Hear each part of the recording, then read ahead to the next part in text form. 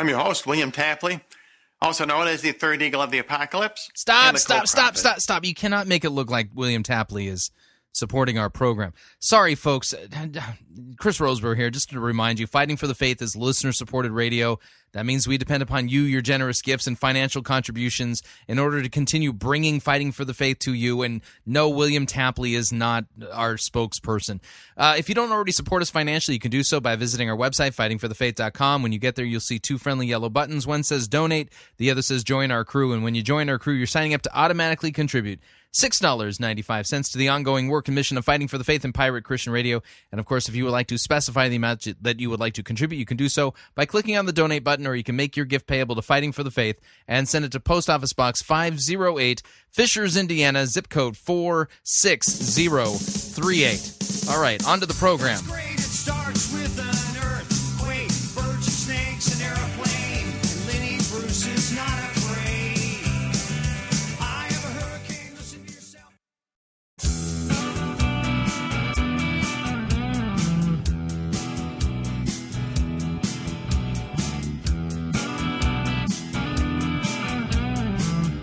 It's time for another edition of Fighting for the Faith. Wednesday, March 23rd, 2011.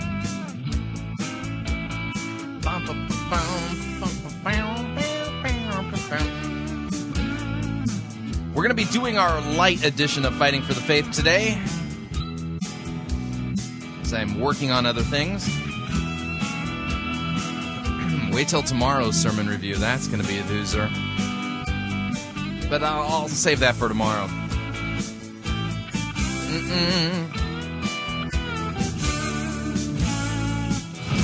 Thank you for tuning in. You're listening to Fighting for the Faith. My name is Chris Roseborough, and I'm your servant in Jesus Christ, and this is the program that dishes up a daily dose of biblical discernment, the goal of which help you to think biblically, help you to think critically, and to help you compare what people are saying in the name of God to the Word of God.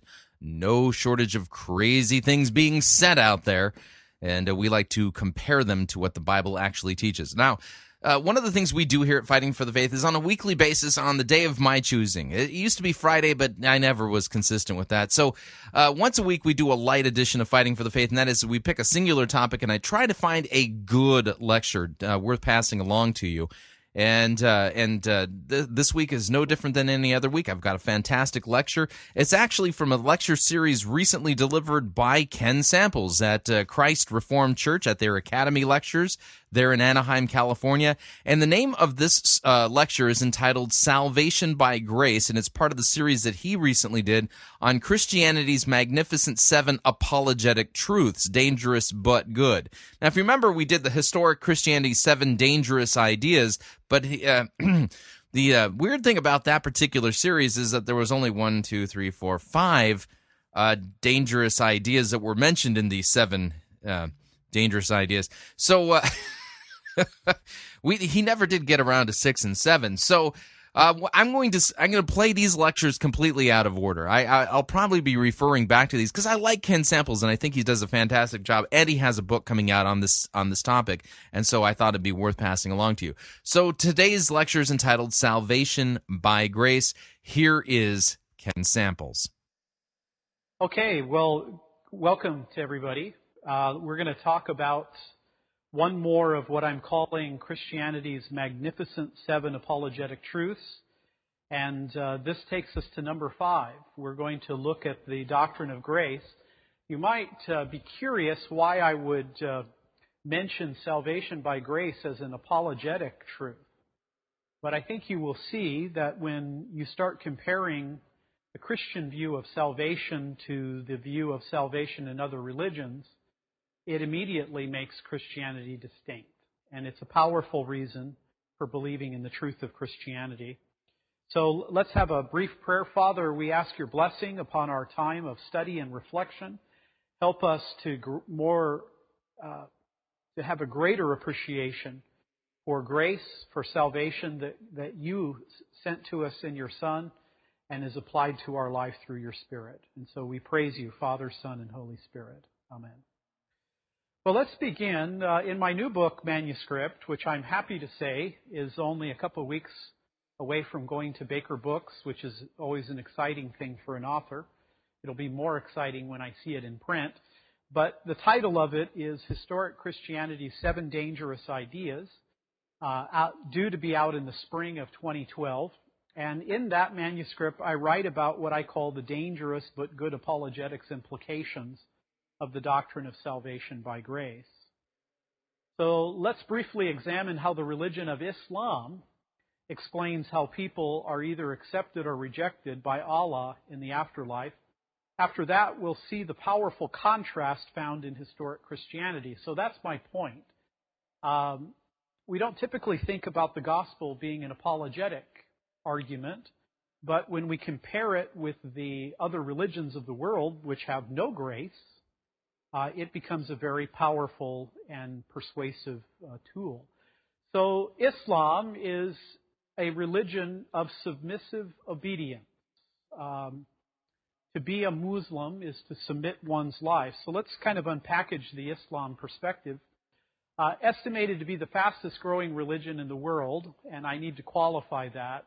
That doesn't mean that there aren't certain elements of Christianity that may not be growing faster. There was a time in which the Pentecostal charismatic branches of Christendom were probably growing even faster than Islam. But in terms of the world's religions, I think it's fair to say Islam is the fastest growing religion in the world. It considers itself the only straight path to God. That's the way they like to describe their religion, the straight path to God. At the center of the Islamic religion is the belief that there is one and only one God. The single sovereign and personal God, Allah, which is a generic name for God. So if you were a Palestinian Christian or you were an Iranian Christian living in the Middle East and you were to call upon God, you would say Allah. It's a generic term. But in Islam, obviously has a very specific application. So Allah is said to have uniquely revealed His will to humankind through the Prophet Muhammad. And Muhammad's dates are very clear. We know that when he was born and when he died, 570 AD, and died in 632 AD. The specific content of this proposed divine revelation was set forth in the holy book known as the Quran, sometimes spelled with the anglicized or English or Western K, but Muslim sources spell it with a Q. It calls all people everywhere to worship the one true God, the creator and judge of humanity, considered supreme over all. So He is the sovereign ruler of the universe. People therefore need to submit their lives to Allah's expressed will. And here are a couple of very popular symbols of Islam: the crescent moon and the cross, the crescent moon and the star is essentially the symbol of Islam. And of course, the buildings you see there in the background reflect Arabic architecture and Islamic emphasis. The Arabic term Islam incorporates the meanings of peace and surrender. The religion of Islam teaches that human beings will only find true peace both in this life and in the hereafter by surrendering their wills to the will of Allah. So Islam is Arabic for peace, and you are to surrender your life and will to Allah. The word Muslim means one who submits his life and seeks to follow the proclaimed straight path of God. Islam, similar to modern Judaism, is a religion that stresses what an individual practices more than what he believes, placing emphasis upon devotion over doctrine and law over theology. What I like to say is that Christianity emphasizes orthodoxy. Islam emphasizes orthopraxy. And I think that this is an area in which Islam and Judaism are more in common than they are with Christianity. Because if you're a Jew, do you keep kosher? If you're a Muslim, do you follow the 5 pillars? It's about the way you live. It's about your actions more than your beliefs. That's not to say that Jews and Muslims don't have important beliefs, but orthopraxy over orthodoxy. Now considered the second largest religion in the world after Christianity, Islam has approximately 1.5 billion adherents worldwide, with the claimed 50 countries in the world having an Islamic majority. Christianity would be about 2.2 billion. The basis of divine judgment in Islam comes from the view that human beings are fully responsible for their actions and God is an all-knowing and completely just. So now we get down to how are you accepted in Islam? How is Islam's either acceptance or rejection of people, how is it compared to Christianity? This belief system, Islam, rejects the idea of original or inherited sin and instead teaches that human beings are born good, not neutral. They're not born sinful, they're born good. Self-discipline and divine guidance make them capable of living lives morally acceptable to God. So you're not a sinner. You don't need a savior. You need a prophet. You need a guide. You need someone to call you back to the ways of God. Muslims do not believe, as historic Christians do, that sin is a state of being. Rather, they insist that sin is merely the result of willful disobedience. In Islam, humans are limited, they're weak, and generally forgetful of spiritual realities, but they're not fallen sinners trapped in sin. So these passages in the Old Testament where David says, I was conceived in iniquity, or the Pauline passages of the New Testament where it talks about human beings being slaves to sin, Muslims believe none of that. Allah, though spoken of as merciful in the Quran, does not offer redemption to mankind, but rather fair and impartial justice. An introductory article on the website Islam.com notes the following. Quote, Islam believes that each person is born pure. Now, why people who are born pure would get into jumbo jets and incinerate thousands of people in a single morning, I don't know. But according to Islam, people are born pure. The Holy Quran tells us that God has given human beings a choice between good and evil and to seek God's pleasure through faith, prayer, and charity. Unquote. Though claiming to be heirs of the biblical tradition, Islam is clearly not a religion of grace and redemption. Muslims believe that paradise is a just reward and hell is a rightful punishment.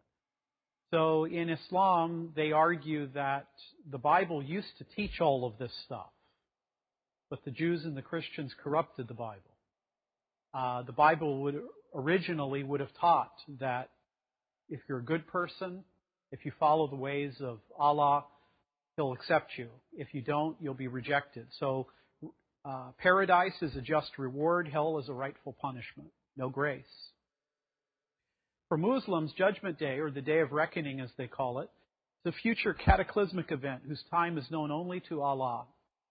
According to Islam, this day will begin with the sound of a trumpet. There you see biblical imagery. Followed by a general resurrection of the dead, more biblical imagery. All people will appear before God with their actions perfectly recorded in the book of deeds. This also reflects biblical ideas. It is a common Islamic belief that two angels will follow each Muslim throughout their life. The angel on the person's right records the good deeds, while the angel on the person's left his bad deeds. A Muslim's destiny rests upon the preponderance of his actions as measured on a scale. So at the end of time, each human person are going to have the preponderance of their deeds placed on a scale, or their deeds placed on a scale. If the preponderance of deeds are good, then you'll enter into paradise. And angels and maidens will usher you in. If the preponderance of your deeds are bad, then you will be punished in hell. Generally speaking, Muslims have no assurance that they will earn paradise. But this dilemma often is understood as an incentive to strive for greater submission to Allah's laws and requirements. I don't buy that for a minute. I think that lacking assurance in the Christian life can be very difficult. I would imagine it would only be even more difficult to be a Muslim in that situation.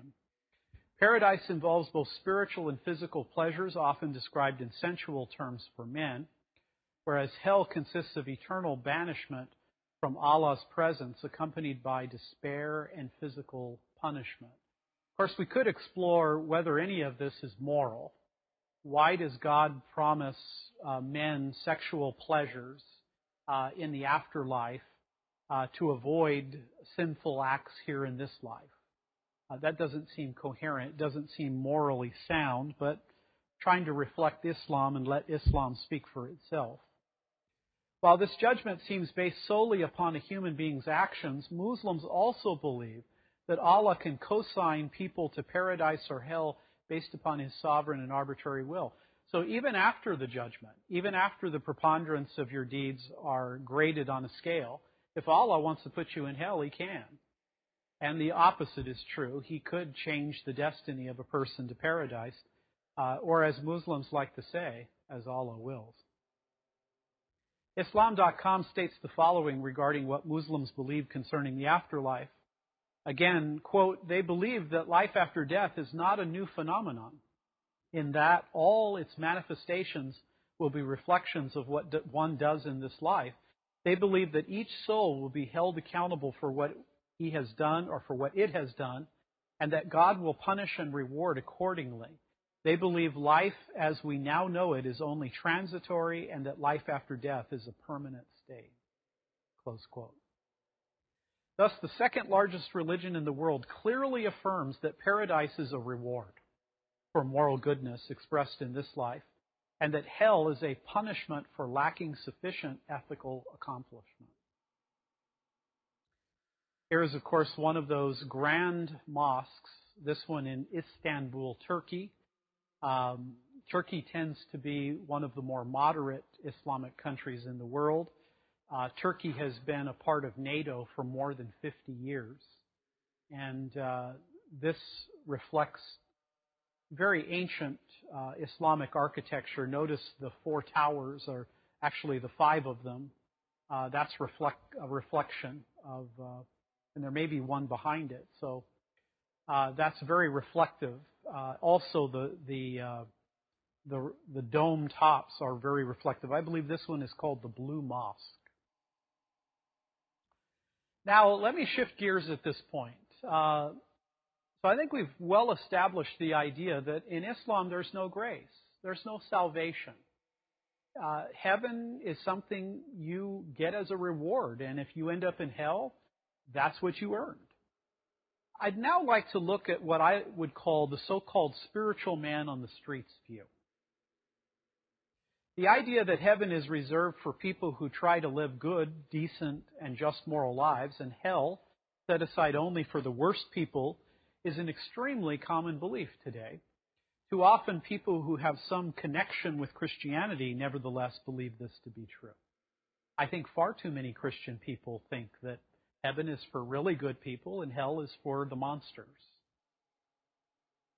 Moreover, as we suggested above, many people who are not part of any institutionalized religion, but nonetheless view themselves as, quote, spiritual, whatever that means, people strongly hold this view as well. Again, that the good people go to heaven, the bad people go to hell, and that most of us are in the middle, and we're not as good as Mother Teresa, but we're not as bad as Adolf Hitler, so God's going to grade on a curve.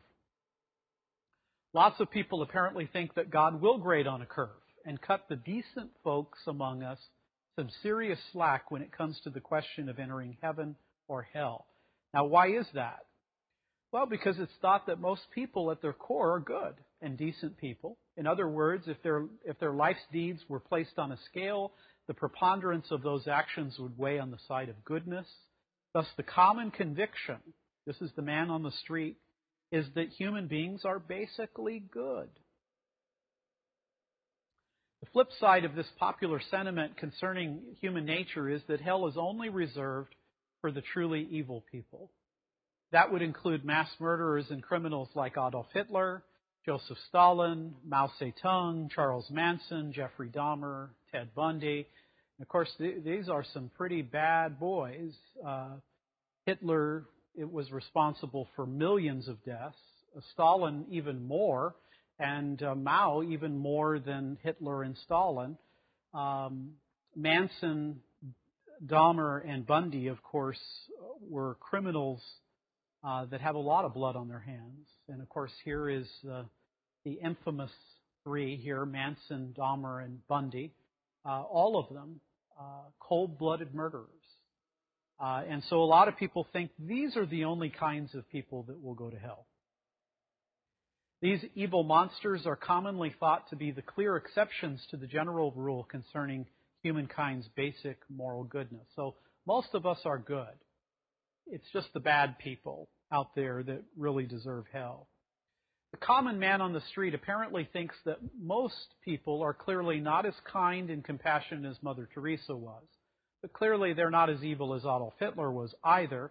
Therefore, the consensus drawn is that the vast majority of people are in the moral middle. They will get a passing score on God's graded curve. The moral middle is the way I think a lot of people think who are spiritual, on the street spiritual. In summary, then, this common conviction is that heaven is a reward for being a fairly decent person, and hell is a punishment for being a truly terrible human being. And here's some of the man-on-the-street expressions about heaven and hell. Quote, God helps those who help themselves, unquote. Quote, God grades on a curve, unquote. God knows I'm only human. I'm trying my best. God will understand. Only the truly bad people go to hell. Don't worry, it's a dry heat. I like that one. If I go to hell, I'll just play cards with my friends. How many of you have heard that one, by the way? Very common kind of snickering idea. Here is three famous skeptical writers who talk actually quite a bit about heaven and hell, although none of them believed in either destiny. Mark Twain said, quote, go to heaven for the climate, hell for the company. Friedrich Nietzsche, the famous German atheist who said God is dead, said, quote, in heaven, all the interesting people are missing. All the interesting people are missing. And then Jean-Paul Sartre, the famous French atheist, the existentialist, said, hell is other people, quote unquote. Well, here's three different thinkers. Twain, the famous American writer. In the middle, Friedrich Nietzsche, the famous German philosopher. And then Jean-Paul Sartre, the existential French thinker who died in 1980. Well, let's talk about bad news and good news. Yet it is at this very point of much of the world's common consensus that God views humankind as being basically good, and therefore worthy of heaven, that historic Christianity's dangerous gospel idea comes to bear. This message brings with it both profound bad news as well as profound good news for humankind. The word dangerous in philosophy and in science, and sometimes even in theology, means an idea that turns the paradigm upside down. Darwin's idea was a dangerous idea, that we evolved from animal life rather than being the direct creations of God. A dangerous idea means something that challenges what most people believe. Well, what I'm saying to you tonight is I think the gospel is a dangerous idea because it goes against what many of us, if not most of us, think, and that is that, I'm in the moral middle. God's going to accept me. It's only the monsters that go to hell. No, I'm not as good as Mother Teresa, but God grades on a curve. Well, the gospel is a dangerous idea because it goes against that common belief. For according to historic Christianity, in the eyes of God, no one by their own merit stands morally acceptable. God is, after all, a morally perfect being. In fact, it is fair to say that sin or moral transgression is a much bigger problem than most people realize, and that often includes even what many Christians think. I think it's fair to say that if you don't love God with all of your heart, mind, soul, and strength, and your neighbor as yourself, then you are sinning. And could I admit before you tonight that that means a good bit of my life doesn't meet up to God's standards? God has much higher standards, and that's bad news. The gospel, however, is the good news. But the good news, the gospel, is that God's grace is deeper, and Jesus Christ is a much greater Savior than most people realize. And that also includes what Christians often think as well. Isn't it interesting that we're probably much more sinful than we recognize, and Christ is also a much greater Savior than we probably ever recognize? For according to the biblically derived faith expressed in historic Christianity, salvation is not achieved through human moral merit. Rather, salvation is the free gift of a loving and forgiving God that comes through faith in Jesus Christ. Salvation is a free gift. It's a gratuity from the same Latin gratia, grace. Scripture certainly does teach that God will indeed judge humanity in the eschaton, Greek for the last day or the final day. No doubt about that. But God's Word also teaches that all those who, by grace, embrace the glorious gospel of Jesus Christ will escape the wrath of God, receive forgiveness for all their sins, and enjoy God's loving presence forever. This is taught in the Old Testament, implicitly, much more explicitly in the New Testament. And so Christians talk about Christ, the Lord, the Savior. And Christos is the Greek equivalent to the Hebrew Mashiach or Messiah. And so this is an ancient symbol of Christianity. The first two letters in the title, Christ. The key and the rho represent Christ. So let's explore this idea of salvation by grace through faith in Jesus Christ. Why is it a dangerous idea? Because most people don't believe it. It's almost counterintuitive. Most people on the street probably agree more with religions like Islam and Zoroastrianism, where there's a God that's going to put your works on a scale. Christianity is a dangerous idea because most people don't believe it. And it's an apologetic because it will persuade you to adopt Christianity. Christianity is the only faith that believes in salvation by grace through faith. Christianity at its heart is a religion not of self-help. That's Pelagianism. Christianity had to reject the Pelagian.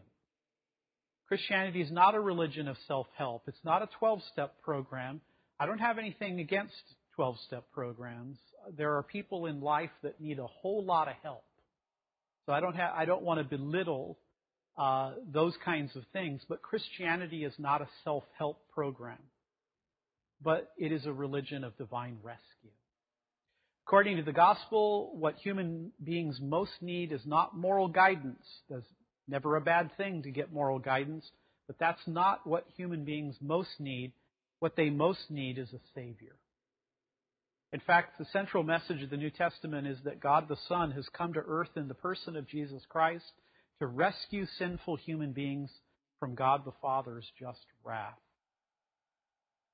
Thus, the gospel reveals that man is saved by God the Father. Thus, the gospel reveals that man is saved by God the Son, from God the Father, through God the Spirit. The triune God accomplishes the whole salvation process. And so, why is the Trinity important? Well, just the simple reason that there's no gospel without it. Because the Father initiates the process, the Son accomplishes it, and the Holy Spirit applies it. So we're saved by God the Son, from God the Father's just wrath, and that's through the power of the Holy Spirit, the Trinity. That salvation is provided specifically through the death of Jesus Christ upon the cross. To use a play on words, the cross of Christ is the crux of Christianity. The cross of Christ is the crux of Christianity. The play, of course, is that the Latin word crux in English means the crucial point, but in Latin it means cross. If you say, well, what's the most crucial point? That really implies a Christian idea. The most crucial point of our faith is the cross, which in Latin is the crux. So the crux of Christianity is the cross. Now, because this idea is so misunderstood and because so much of the world believes that God's going to grade on a curve, I think it's important to talk a little bit about sin because when we see how sinful we are, we see how wonderful the gospel is. In the Reformed tradition, we like to talk about law and gospel. The law tells us how we have not met God's law, how we have failed, the transgressions that we've committed. But then the gospel tells us the good news, that salvation is not something we earn. It's something we receive through faith in Christ. So in Scripture, sin is committed primarily against God. Thinking of Psalm 51, 2 through 4, though it is also committed against human beings as well. The Bible uses a number of Hebrew and Greek terms to describe the various aspects and shades of sin. I'm just going to talk a little bit about this. However, the most prominent terms are the Hebrew hatah and the Greek hamartia, both of which generally describe sin as missing the mark set by God, going astray from God, and actively rebelling against God. We miss the mark, we go astray, we rebel. That's right at the heart of the biblical teaching about sin. This willful departure from God on the part of man, I guess today we'd also have to say and woman, often takes the specific form of violating God's expressed command. Thus, sin is usually defined in terms of violating or transgressing God's law. And of course, you see numerous passages there from Romans and James and 1 John in particular. Because the moral law revealed in Scripture is the extension of God's holy and righteous character, to break God's law is a direct affront to God Himself. In light of this, sin might rightly be defined as anything, including actions, attitude, and nature, that is contrary to the moral character and commands of God. Other ways of referring to sin include unrighteousness, godlessness, and lawlessness. So a simple way of thinking about sin is it's anything contrary to the character of Almighty God. And again, that would include actions, attitudes, and a sinful nature. Here's a passage again from Psalm 51. King David knew a lot about sin. He was still a man after God's own heart, which is in itself a gracious component. David said, after committing adultery with Bathsheba, he had many wives and concubines, but he took a woman that was married to one of the men in his military regime. David says, after he's caught in this sin, he says, quote, "Wash away all my iniquity," in a prayer to God, "and cleanse me from my sin. For I know my transgressions, and my sin is always before me. Against you, you only, have I sinned and done what is evil in your sight, so that you are proven right when you speak and justified when you judge." There's a couple passages from the New Testament that speak of sin and its monumental effect. Paul in Romans 8:7 says, "The sinful mind is hostile to God. It does not submit to God's law, nor can it do so." And in 1 John 3:4, John says, "Everyone who sins breaks the law. In fact, sin is lawlessness." The ESV Study Bible, our church has shifted to the ESV. I find that very hard because I grew up as a Christian reading and memorizing the New International Version, or the NIV. But the ESV has a lot of helpful notes. And here it has 10 biblical terms for sin. 1, disobedience. 2, evil. 3, iniquity. 4, lawlessness. 5, transgression. 6, trespass. 7, ungodliness. 8, unholy. 9, unrighteous. And 10, wickedness. I think that tells you a great deal. The Bible has a lot of different words for sin. That's because there are many shades of it within the human heart. There's a few more passages. These relate to original sin. That means sin is not something that we have acquired by action. It's something that is built into us. And in a Reformed and a Reformation context, we would talk about total depravity, meaning that our entire being has been impacted by sin. Again, Psalm 51, King David, surely I've been a sinner from birth. From birth? Sinful from the time my mother conceived me. First he mentions birth, then he mentions conception. I wonder from a scientific, biological, genetic point of view, I wonder if we couldn't argue based upon David's statement here that sin has impacted us at the level of our DNA, at the core of our physical being. Psalm 58:3, even from birth the wicked go astray, from the womb they're wayward and speak lies. Seems that these Old Testament passages clearly connect sin to the core of our being, right from birth, if not conception.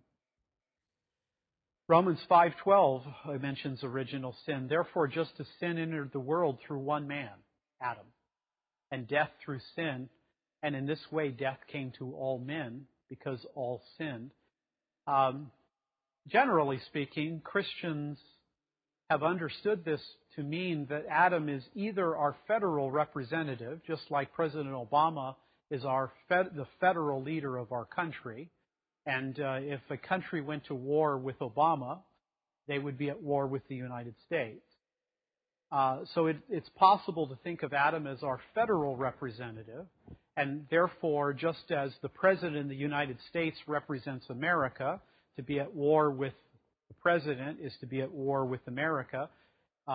If Adam sins, then he represents humanity. But there is another way of thinking about it. Augustine used to talk about a more organic sense, and that is we were in the loins of Adam. And so we sinned in him. That's a very literal way of thinking about it. Those are two ways of thinking about our connection to Adam. Now, we also talk about personal sin. These are choices and actions that humans engage in. Proverbs 29 asks a very good question, and I think there's only one right answer. Who can say, I've kept my heart pure, I am clean and without sin? Can any human being say that? Well, the God-man, Jesus Christ, could say that. But besides him, I don't think anyone can answer in the affirmative. 1 John 1:8. Okay, going to pause right there. We're going to pay some bills, and when we come back, we'll continue with this lecture on Salvation by Grace by Ken Samples. If you have anything you would like to say in response to what you've heard on this edition or any previous editions of Fighting for the Faith, you can do so. My email address, talkback@fightingforthefaith.com. Or you can ask to be my friend on Facebook. It's facebook.com/Pirate Christian, or you can follow me on Twitter. My name there, Pirate Christian. We'll be right back.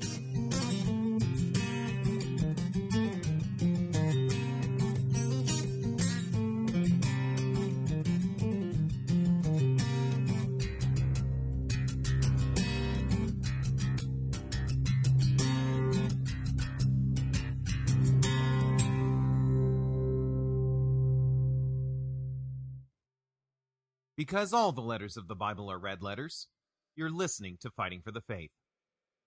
You're listening to Pirate Christian Radio. We'll be taking your false doctrine now.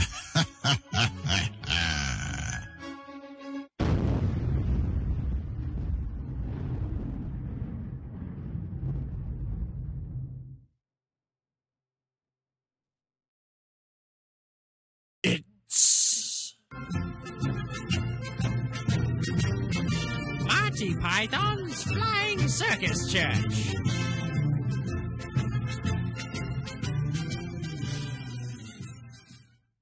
My name is Rex, and if you study with my 8-week program, you will learn a self-feeder system that I developed over 2 seasons of preaching in the Octagon. It's called Rex Kwon Do. I need a volunteer to come up here and show that they trust me. Here. Okay, you'll do.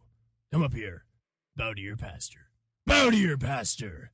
Okay, now I'm gonna give you one chance. One chance, people. Turn around. Turn around. Alright. Now fall back and I'll catch you.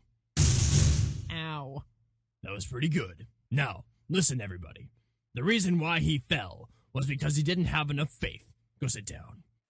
Okay, when I fall in slow motion every time.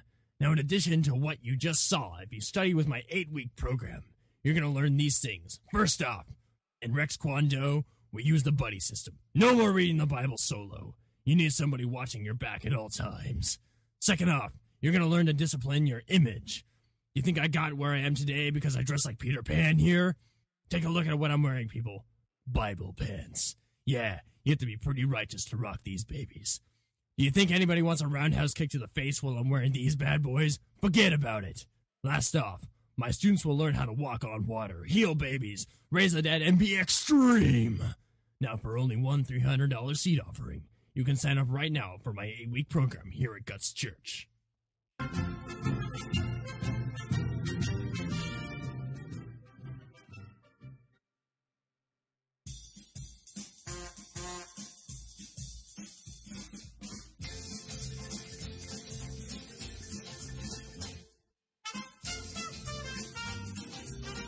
Keep more of your money in your pocket.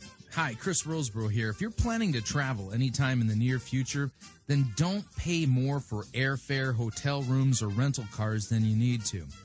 Longtime Pirate Christian Radio featured advertiser Cheap O Air can save you a Tijuana taxi load of money on all of your travel needs. Plus, Cheap O Air has a seasonal promotional code for all of our listeners that will save you an additional $10 off of Cheap O Air's already low prices. Visit piratechristianradio.com/cheap. Write down the promo code and then click on the banner and then book your travel today. Again, that's piratechristianradio.com/cheap.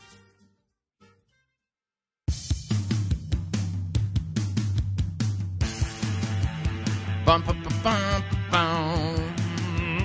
Da, da, da, da. All right, we're back.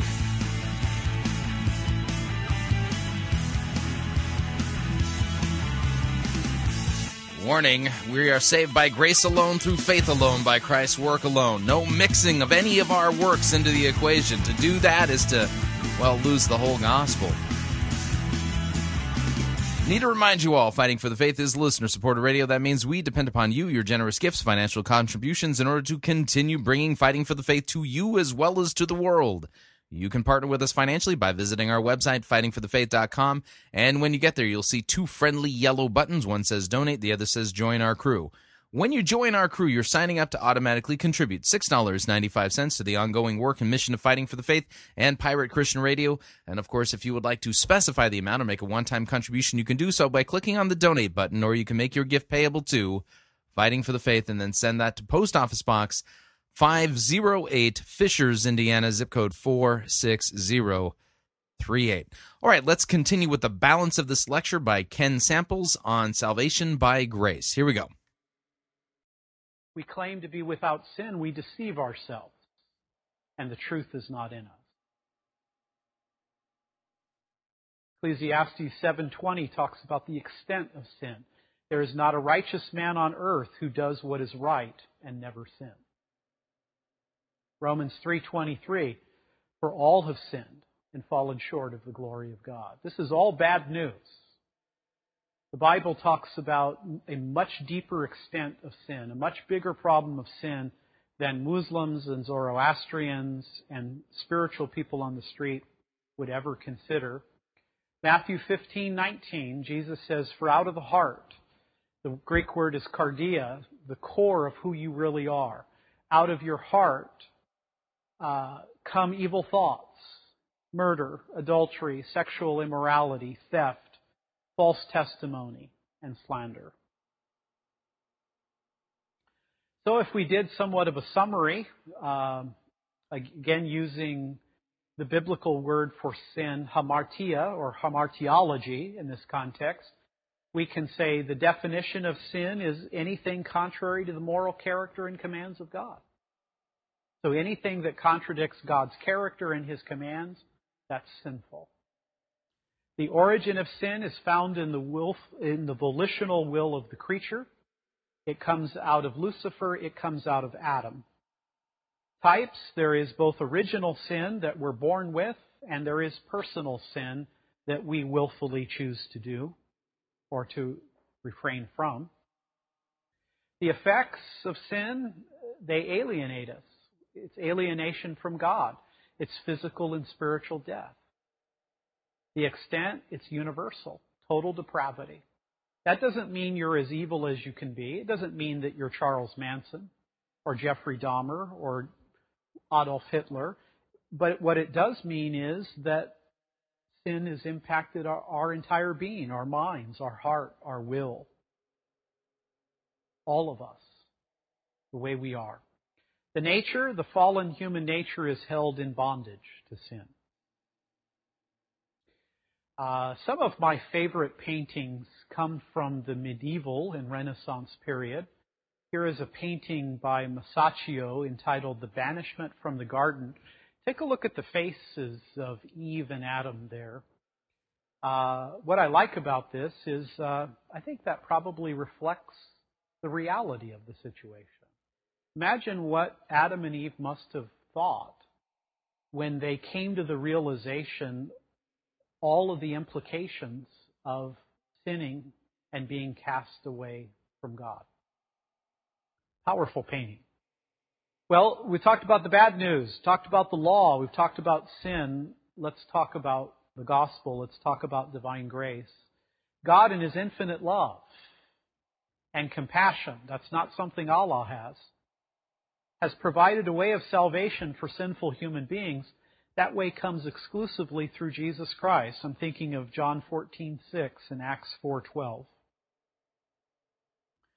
Salvation can be attained by repenting, turning away from one's sins, and believing, having confident trust that Jesus Christ is the divine Messiah, that He died on the cross as a sacrifice for one's sins, and that He rose bodily from the dead. 1 Corinthians 15:3-4 is an ancient creed.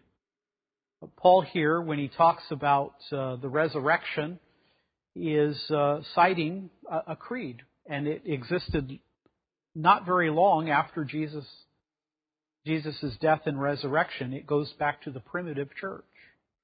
Salvation is a direct and exclusive gift of God's grace, unmerited kindness, apprehended through faith alone, and totally on the account of Jesus Christ. Ephesians 2:8-9. Christianity's truly dangerous idea. It's dangerous because most people don't believe it. It's dangerous because it can turn your whole world upside down. It's dangerous but good. There are dangerous but bad ideas. I think that was Darwin's idea. There are dangerous but good ideas, and that's the gospel. So Christianity's truly dangerous idea stands at odds with all the other religions of the world and with so-called spiritual consensus of humanity, is that salvation is a total and utter gift. It's a gift. The New Testament explicitly teaches that salvation is not earned by human moral effort, but rather is a divinely imparted present or endowment. You get Christmas gifts. The ultimate Christmas gift is Jesus coming in the flesh to take away your sin. In the following passage, the Apostle Paul summarizes the gracious, can I call it the formula of salvation? It's Ephesians 2:8-10. Paul says, quote, "For it is by grace you have been saved." Past tense, been saved. It's been accomplished. "For it is by grace you have been saved through faith, and this not of yourselves, it is the gift of God, not by works, so that no one can boast. For we are God's workmanship, created in Christ Jesus to do good works, which God prepared in advance for us to do." This is a very simple statement. It's a formula. It is a summary, if you will. We're saved by grace. It's through faith. It's accomplished by Christ. But it is always accompanied with a life of faithful, loving God. And so good works are not the root of our salvation, but they are the fruit of our salvation. And so it's passages like this that caused a dangerous thing to happen to the church. The church went through a reformation. The dangerous idea of the gospel not only changes society, but it at times has to call the church back to radical changes. And so these statements reflect the ideas of the Reformation, that Scripture is the supreme authority, that salvation is solely by grace, through faith alone, only in Christ, and all of this is to the glory of God. So let's explore this critical soteriological passage by outlining and explaining the key doctrinal elements of this Pauline summary of salvation. When I was first a Christian, I'd see the word Pauline, and I thought, is that Paul's girlfriend? Who's Pauline? Well, it begins, by grace you've been saved. The New Testament Greek word for grace is charis. The gifts of the charisma, the gifts of grace. Grace then refers to the kindness and unmerited favor and forgiving love of God. It's God's kindness to us. It's something we can't earn. We can't merit it. It's His favor. He freely gives us this. He gives us His forgiving love. Theologian Thomas Oden, who's my favorite Wesleyan theologian, notes that the New Testament word for grace can be, quote, variously nuanced as graciousness, free giving, favor, help, benefaction, and act of goodwill, a sign of favor. The word charis, grace, is nuanced in various ways. It's deep. It's rich. Thus, it is by God's favor and power that secures salvation. This undeserved blessing is then freely bestowed upon human beings. God's grace then stands as the true, abiding, and undeserved cause of human salvation. And the grammar of this verse clearly indicates that salvation is an objectively completed act. Thus, you have been, past tense, saved. Not that you hope to be saved. Not that you will be saved if you do enough good works, but you've been saved by trusting in Christ. Through faith, Paul says. The principal words for faith in the New Testament are pisteuo, the verb, and pistis, the noun. Faith can be defined as confident trust and reliance upon the person of Jesus Christ as Lord and Savior. Trust and reliance upon Jesus as Lord and Savior. Faith is then the means or the instrument through which salvation is obtained. So the cause is grace, but the means is faith. God's grace in Jesus Christ's life, death, and resurrection has accomplished salvation, and it is through faith that a person is made right with God. Grace is then the cause, and faith is then the means of salvation. So it's not your faith that saves you. It's grace that saves you through faith. And this, Paul says, is not of yourselves. It is the gift of God. Contextually, does the phrase beginning with "and this" refer to faith or grace? When Paul says, "and this is not of yourself," does he mean the faith or the grace? Which then is to be understood as being not of yourselves? Well, the grammar of the passage clearly suggests that it is best to understand to mean that the entire grace through faith process of salvation is not a human accomplishment. Therefore, even the human contribution of faith, while a necessary task, is nevertheless a gift of God. Romans 10:17. Human faith is not meritorious in salvation. Theologian Benjamin Warfield explains, quote, "It is not, strictly speaking, even faith in Christ that saves, but Christ that saves through faith." The saving power resides exclusively not in the act of faith or the attitude of faith or the nature of faith, but in the object of faith. That's a powerful statement.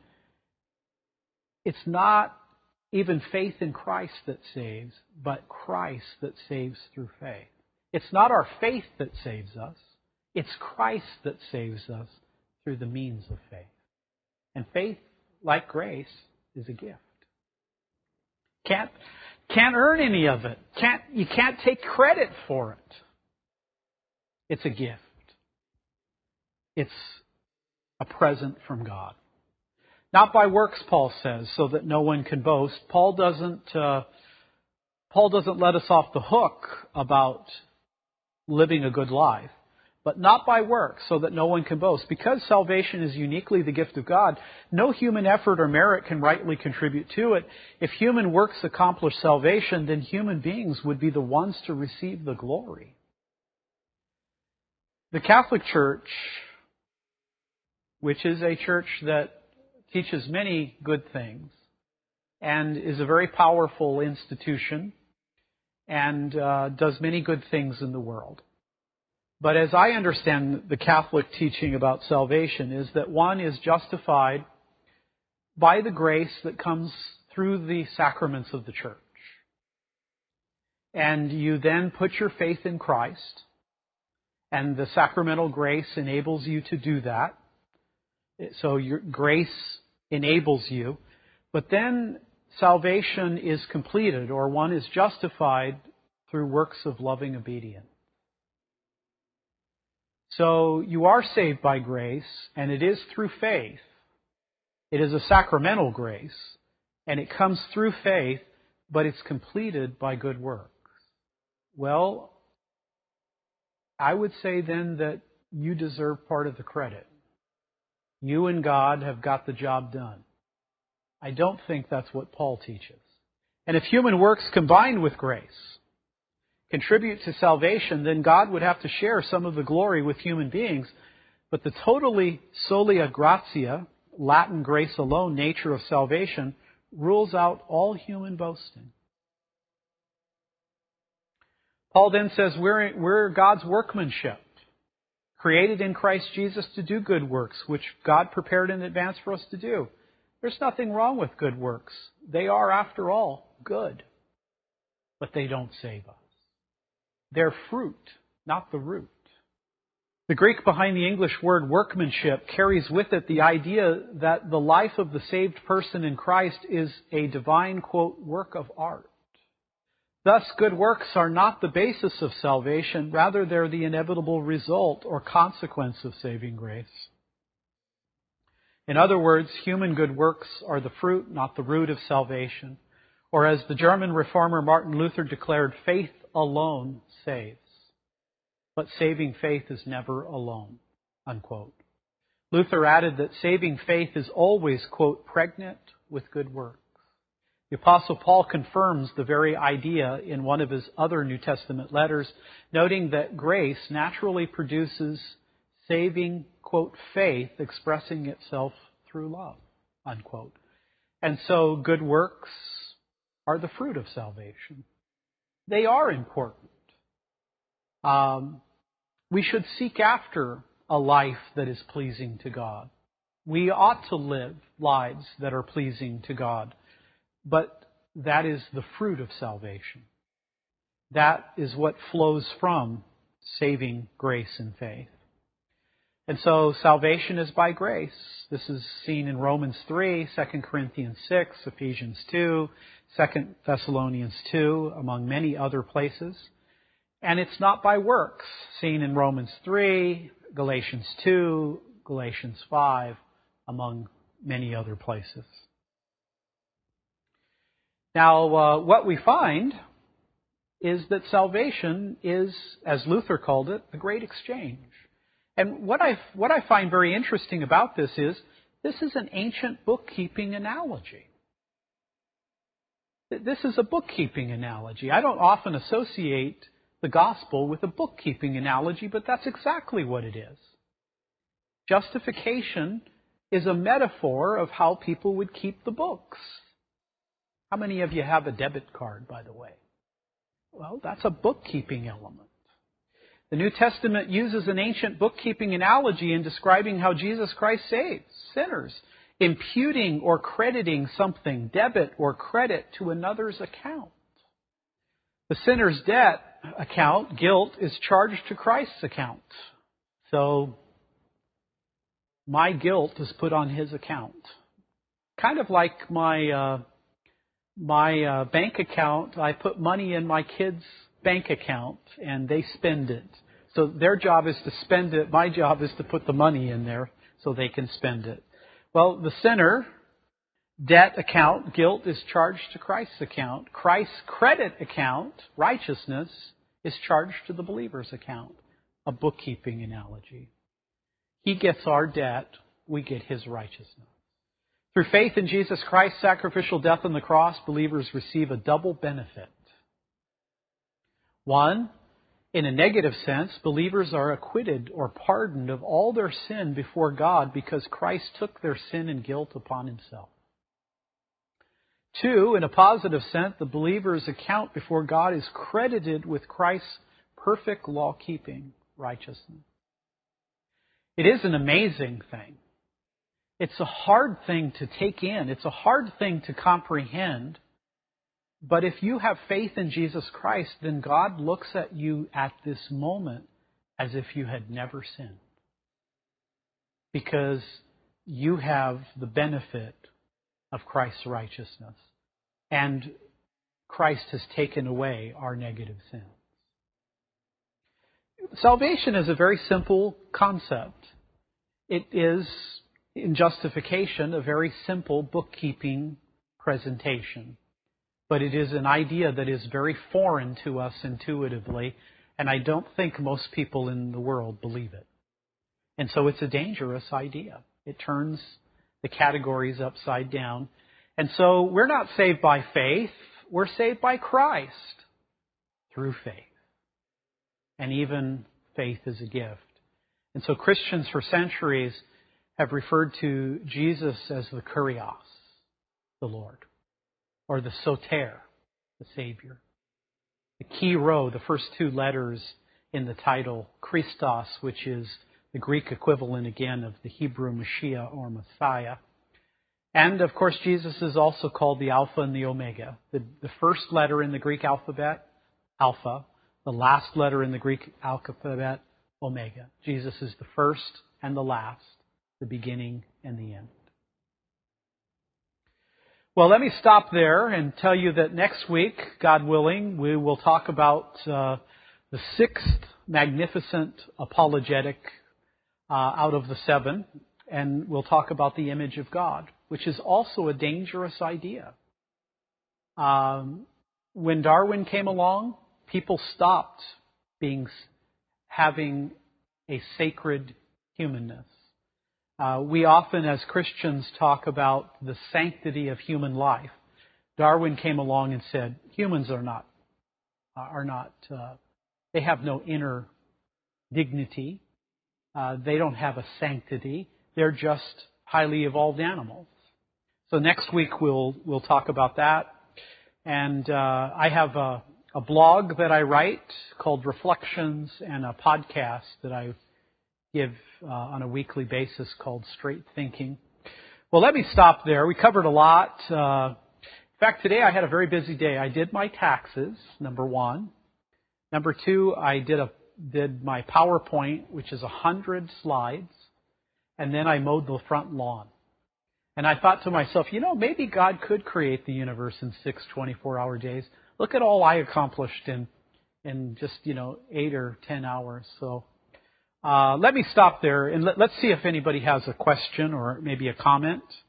And I'd be happy to field that before we close up here this evening. Any questions? Any comments? Anybody would like to make? Yes. Let me repeat, just kind of summarize what you said for people listening to the tape. There have been people who've read Ephesians 2:8 and have differed with the interpretation I gave this evening. The interpretation I gave this evening is the best way of understanding Ephesians 2:8 is that when Paul says, and this is not of yourselves, what is not of yourself is the whole process, grace through faith. And so you've raised the question in some discussions with a friend. He suggested that it refers to faith rather than grace, or is it grace rather than faith? It refers to grace instead of faith. So grace is not of yourself. But the implication then would be that faith must be your contribution. And your comment is that even just looking at the English text, that obviously grace is not of yourself. That's where you begin. Of course, grace by its very definition means not of yourself. So it would be redundant for Paul to say, well, grace is not of yourself. And of course, notice in the English that it's after through faith that he says not of yourself. So that in a English way is closer. It's closer to faith than it is to grace. So just looking at the English, I would agree with you. Now, if you want some analysis of this in looking at kind of the context for the Greek, and this source is not terribly difficult to kind of work through, even if you don't have a lot of depth in New Testament Greek. Anthony Hoekema has a book entitled Saved by Grace. Hoekema is one of my favorite theologians. I think because he was also an apologist. He wrote a number of books on non-Christian cults, but this book is entitled Saved by Grace, and he has a detailed discussion of Ephesians 2:8 through 10. And he argues that, according to Greek grammar, the best way of understanding it is when Paul says this is not of yourselves, he's talking about this whole process by grace through faith. Grace is a given, but even faith is a gift. And so I think when you look at Romans 10:17, that clearly and explicitly teaches that faith is a gift. So to argue that salvation is by grace, God does that, but faith is our role, well, I would agree. We freely believe. It is our faith. The Holy Spirit is not believing for us, but even faith is a gift of grace. So Romans 10:17 talks about faith being a gift. And so I think both in English and Greek, the way in which this passage makes the most sense is it's the whole process is not of ourselves. Again, that doesn't mean that we don't personally and willfully believe. We do. But God enables us to willfully believe. And that is, I think, the central teaching of the Bible when it comes to salvation, that it is a gift of grace. And again, what I want to reiterate is, and I'm sure for many of you this is all old hat. Of course you believe in salvation by grace alone, through faith alone, in Christ alone. But what I'm reminding you of tonight is that's a very dangerous idea. It is unheard of by many people. Can I again remind you to the early part of my talk? Most people think that there are really bad people and there are really good people. And then there's the moral middle. And the moral middle is where most of us are, and we can hope to go to heaven because God will grade on a curve. That's what I think lots of people believe. That's what Islam believes. That's what the Zoroastrian religion believes. That's what the people at the bus stop on the corner believe. But to say that we are all worthy of God's wrath, but this God has forgiven us, that's a dangerous idea because it turns our way of thinking completely upside down. And it is a powerful apologetic because nobody believes that but historic Christianity. And it's powerfully persuasive. When I first came to the realization that this was true, it turned my life upside down. And even as a Christian, I have to keep reminding myself, if you don't mind me, this might sound a bit immodest, but my favorite chapter of this book is this chapter. Not because I'm a good writer. I think I'm a pretty average writer overall. I like this chapter because I need to be reminded again and again and again and again that I'm saved by grace. And I need to be reminded that good works are important, but they flow from a life of faith. They don't produce a life of faith. I don't mind telling you, there are times in my more insecure moments where I'm very tempted to begin believing that God only loves me on the days in which I'm very spiritual, which aren't many. And that is a trap. And so what I like about this chapter is the gospel is seen as a dangerous idea, and I need to be reminded of it. And I think all of us do. So I agree with you. I think your reasoning is sound, and I think you can see it in English, and I think it becomes even clearer when we look at the Greek contextual elements. So very good. Nicely said on your part. Anybody else? Question, comment? Yes, sir. Sometimes the compassionate. Yeah. No, I'm glad you raised that. I'm looking here for a particular slide. You're right. In many of the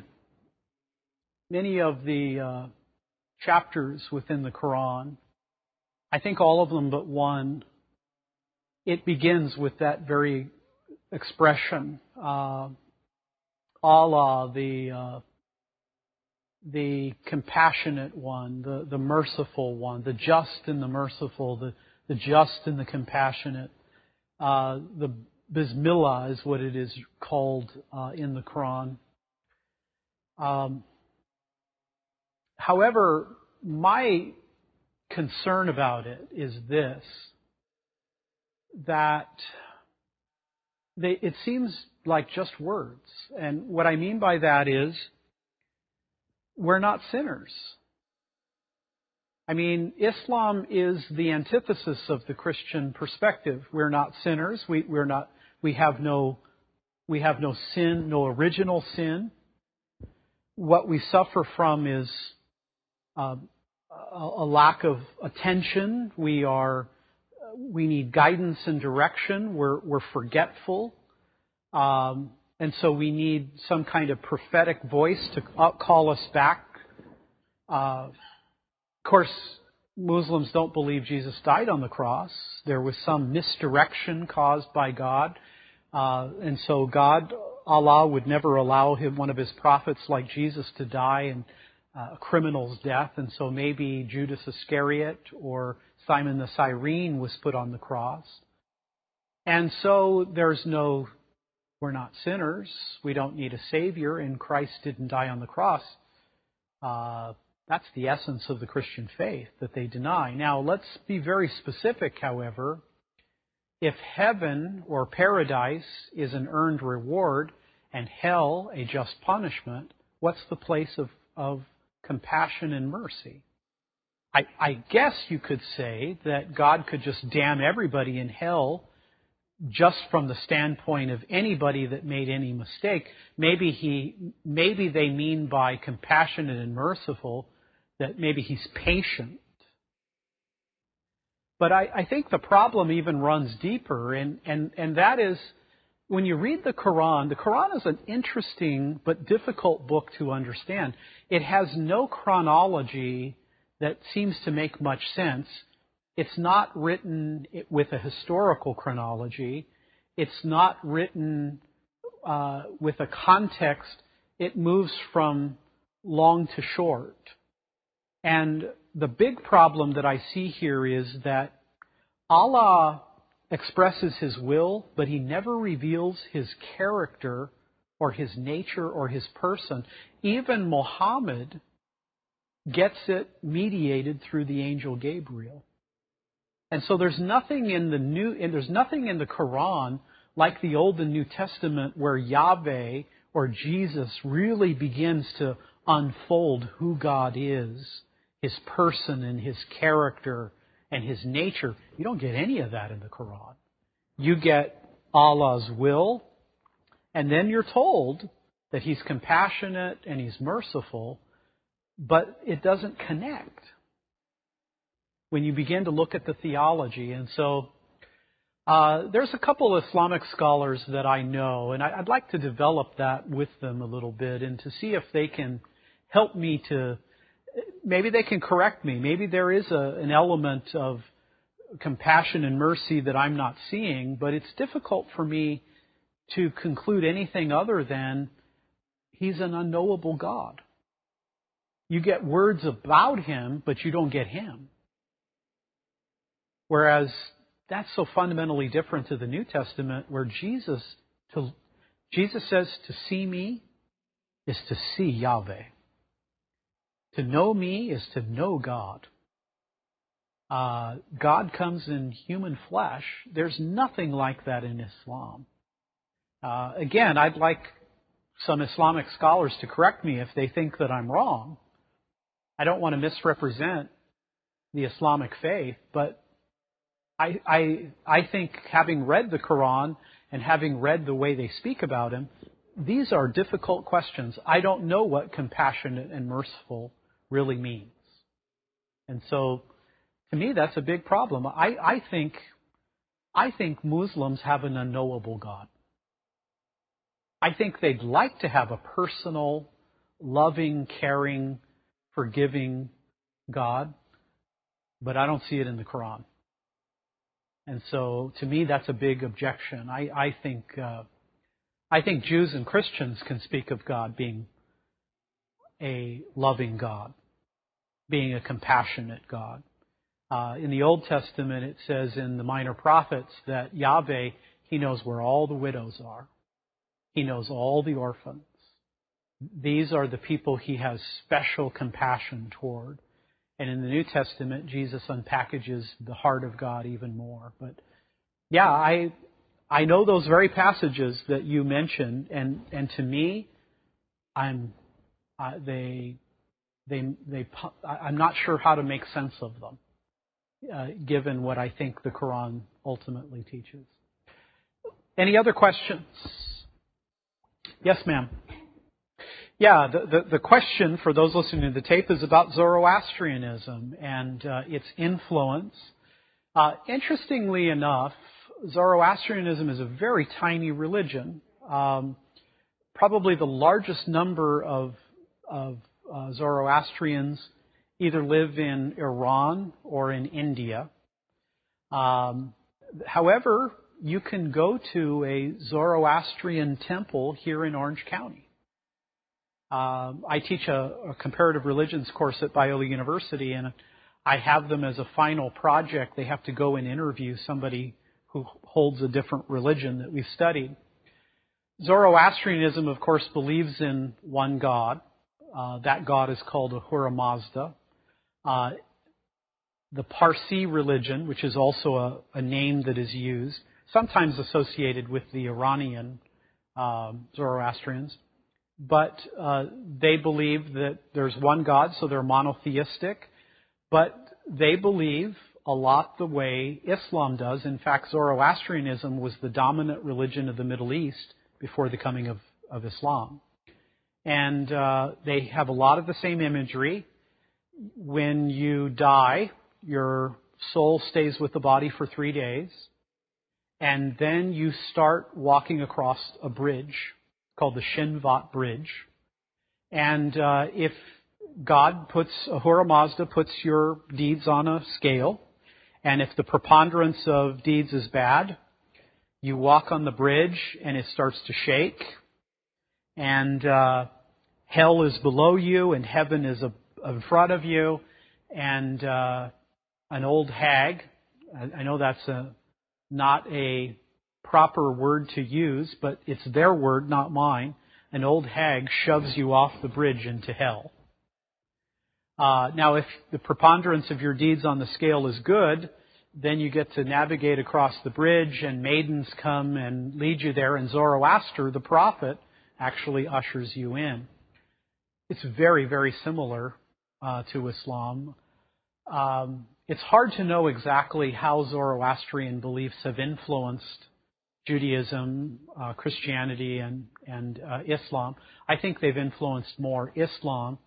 I don't think any of the leading biblical figures probably ever had any contact with Zoroastrian people, but Muhammad's job before he became a prophet is he would lead caravans across the Arabian desert. That's how he made his living. He was born, and his mother died very early, and so did his father. So he was raised by his uncle, and he had to work very hard, taking camels across the desert. And it is believed, and I think rightfully so, that he bumped into Jews, to Christians, and to Parsi, Zoroastrian. So he probably had some ideas of monotheism based upon these brief encounters. What's interesting, however, is it appears that the Christians he bumped into were those of the Nestorian perspective, who said that Christ only had one nature, that did not believe that he was both God and man. So he probably encountered a heretical version of Christianity, and that may have shaped the way he thought about Christianity. Because in the Quran it says the Trinity is the Father, Son, and Virgin Mary. So that there were people who believed that. He may have picked that up and put it in the Quran. My view is that Muhammad probably, I think he had a real religious experience. I'm not sure it was who he thought it was. But I also think he had a very fertile imagination. So part of it was probably his experience, this counterfeit experience that he had, and then his own creative ideas. But Zoroastrianism is a very profound religion. They tend to be people who have very strong work ethics. They tend to be very moral people.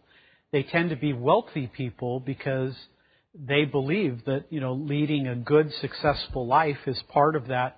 And you can go on Zoroastrianism.com and read all about it. There is a Zoroastrian temple here in Orange County.